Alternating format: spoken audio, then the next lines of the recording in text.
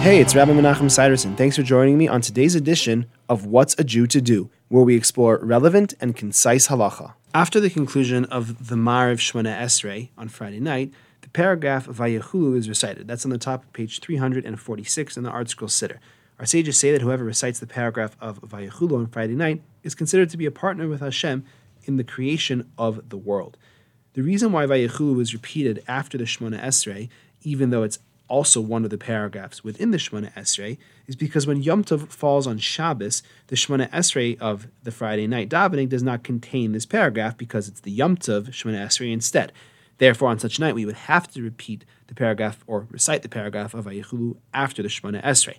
In order to not make a distinction between one Shabbos and the other, every week we recite the paragraph of Vayechulu after davening. And we'll learn more about that paragraph and the brachos that come afterwards next week. That's all for today. I hope you enjoyed.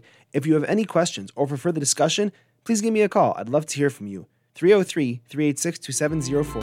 Have a great day.